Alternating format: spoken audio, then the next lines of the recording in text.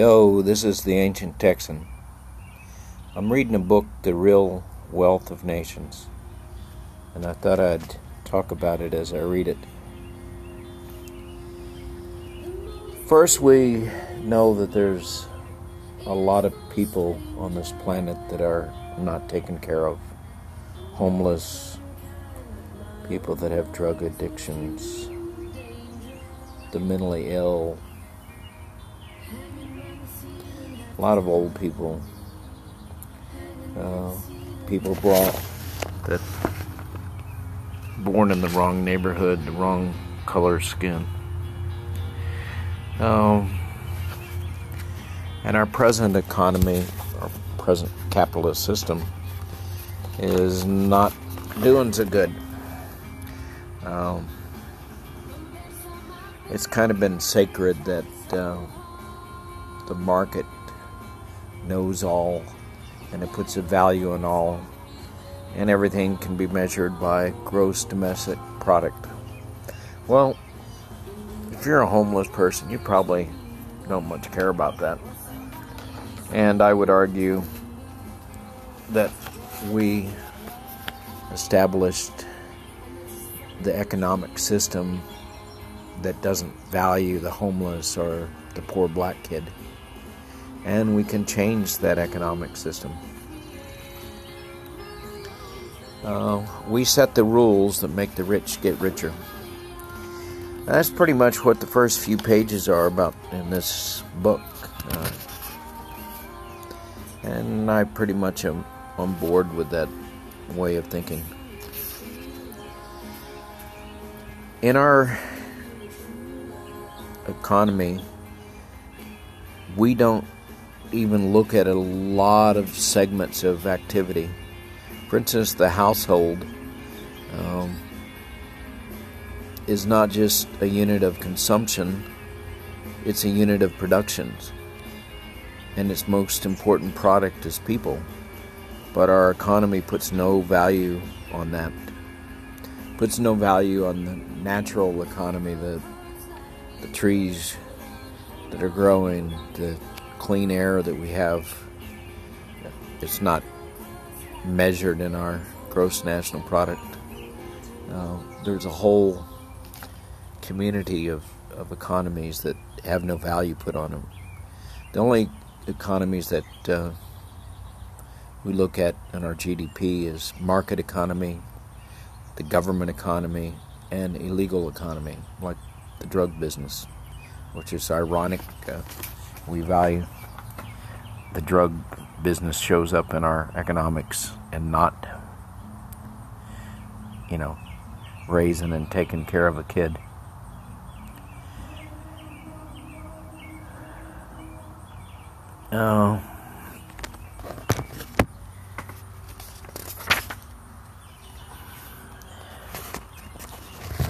So we have all these ways that are producing goods and services that are not measured by our current system, nor are they given any value. So we should not be surprised if we're trying to maximize something that doesn't even put caring into the equation. It's not going to work too well.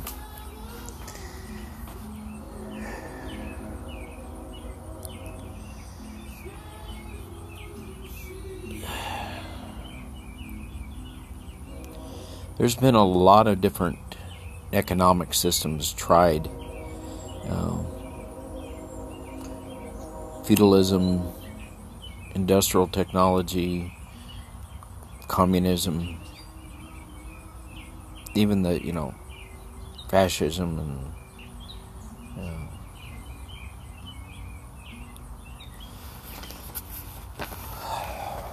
capital economy. They're all there's kind of a mix of culture and economics involved.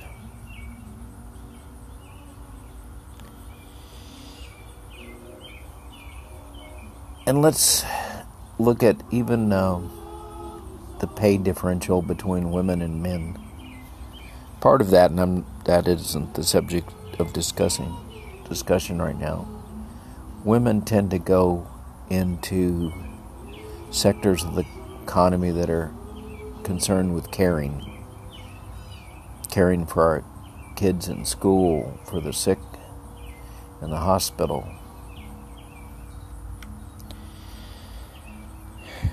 old people's homes, nurses. This all tends to be women, or it's heavily women oriented.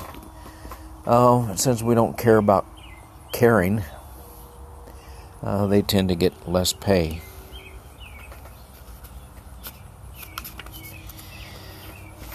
For example, do we pay more to a plumber or to someone taking care of our child? A plumber gets $50 to $60 an hour. Child care worker gets $10 an hour. Does that say our plumbing is worth more than our kids? Does it say that we'll have a better return on investment if we pay attention to our kids or to our pipes?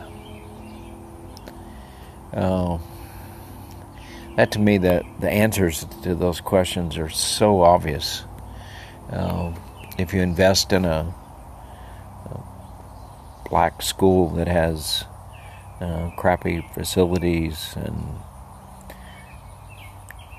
bad, outdated textbooks, teachers that are afraid to show up for work, if you invest in that school and the safety of the children outside of that school, does that have a better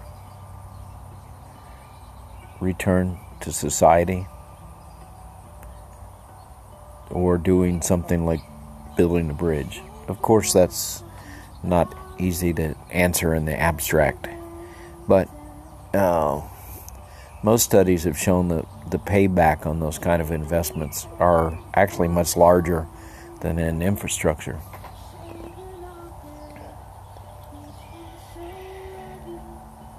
So we need a more sensible, realistic standard of what has economic value and what supports and advances human survival and human development.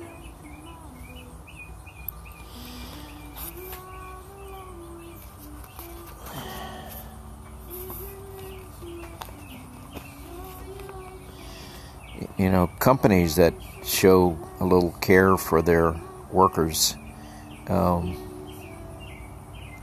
tend to do better. Like I've just reading that Wedgman's, they want to create a welcoming, caring, diverse workplace that gives all people the opportunity to grow and succeed.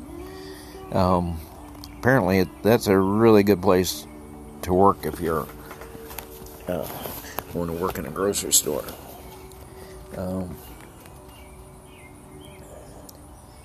What do you think a caring environment would do to our crime rates?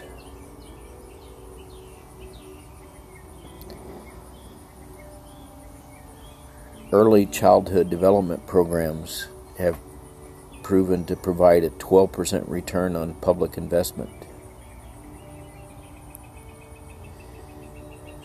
Kids that get early childhood, early education support,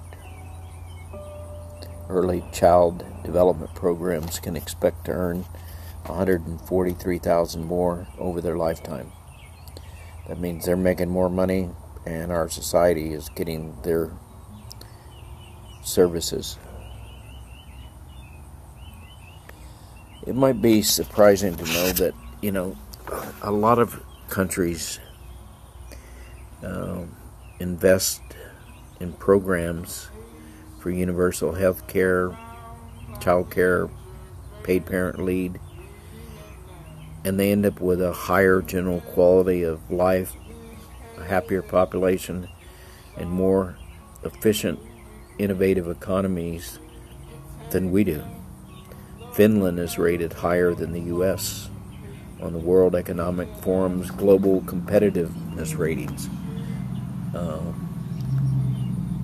at least in part because they show care for their children. And I was just reading in another place where Finland is bringing in 1,500 immigrants a year, and they're limiting it to that number, which is like 80,000 for the U.S. for the same population. But they're allocating resources to educate those immigrants, teach them their language, their culture, provide them housing, health care, etc. So they want to take in an amount that they can take care of, and they've got a program in place to take care of those people. What a concept.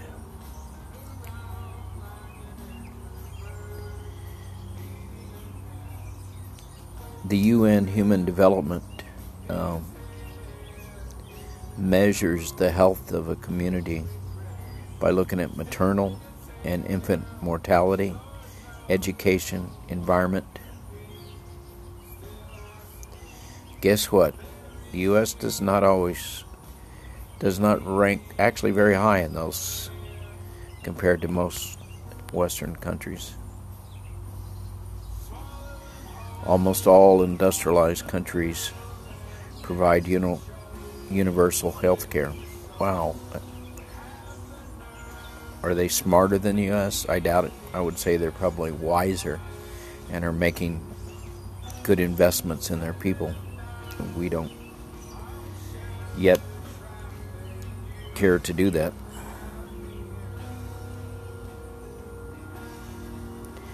Most countries like New Zealand, Canada, most Western European nations recognize the value of caring work through government subsidies for child care, not just tax credits, and paid parental leave.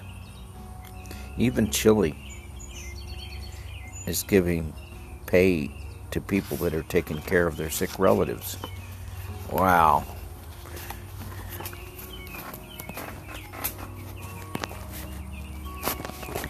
And here's a postulate in the book. During periods of great instability or disequilibrium, such as ours, it is possible to more clearly see the system's underlying organizational structure and operant values. Today, fundamental changes that transform the system rather than simply modify it to some degree are possible. This is basically saying in the age of Trump, and everything's unstable, it might actually be a good time for changing our basic organizational economic structure. Now, I don't know if that's true or not, but it's a powerful claim. We need to answer some questions, though, before we have a chance of doing any of this. What kind of qualities, activities, services, and goods do we want to give high or low economic value to? So we have to think about what kind of world we want and what things are important in this world.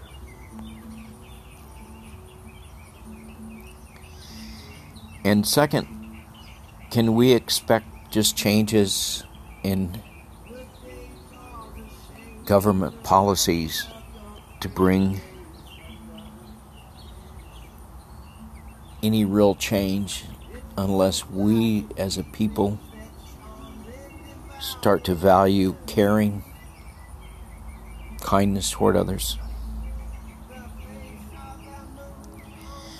And what kind of economic inventions or changes to our economic system do we need to create a more caring, effective, innovative, and sustainable economic system? All economic institutions are economic inventions. Human beings make every economic system. We set up the rules of the game. It's not just random. We set up the rules that establishes the inequalities in America. I guess we're going to look at those rules later on in this book. In other words, our economic system is the way that we utilize and allocate natural, human, and human-made resources. But the shape it takes and the consequences of that system depend on the governing system of values and social institutes it supports. In other words, you can't just build a system on and just give it to a people. For instance, Marxism and Soviet Union, Karl Marx just kind of created that system in his head, and they took it and tried to apply it, and it had never been tested. It was just like it's in someone's head. They thought it would work, and it didn't. Our system, in a large part, is evolved through millions of years. But there's a lot of working systems on this globe now to look at and compare and make tweaks to our system based on what other people are doing, as long as we're not so egotistical as to think we can't learn from someone else. Like, can we learn from Denmark or Finland or even Mexico for that matter, or Chile? Can we learn from Chile? Can we look out and say, how do other countries do it? Can we learn from them and make life in America more caring, more prosperous, kinder, gentler place? When I lived in Australia for a year, I was an obnoxious American. And I had all these things like, the way we do it in the States is this, and you guys do that, and that's not going to give you the kind of return or prosperity that we want. And after a while, they got tired of listening to me, and they told me more than one time and in several different ways, we don't want to be America. We want to be a more caring America. And that stuck. Their goal was not to just optimize the amount of money. It was to produce a country that cared for its people. So we need to decide what we like about our economic system and what needs tweaking, changing, replacing.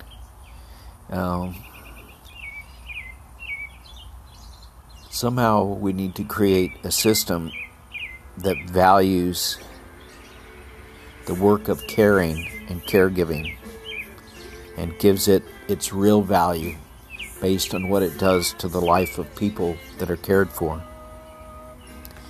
Well, that's kind of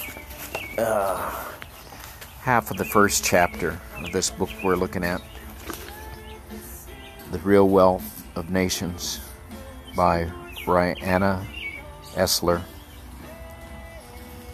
So, this is the Ancient Texan.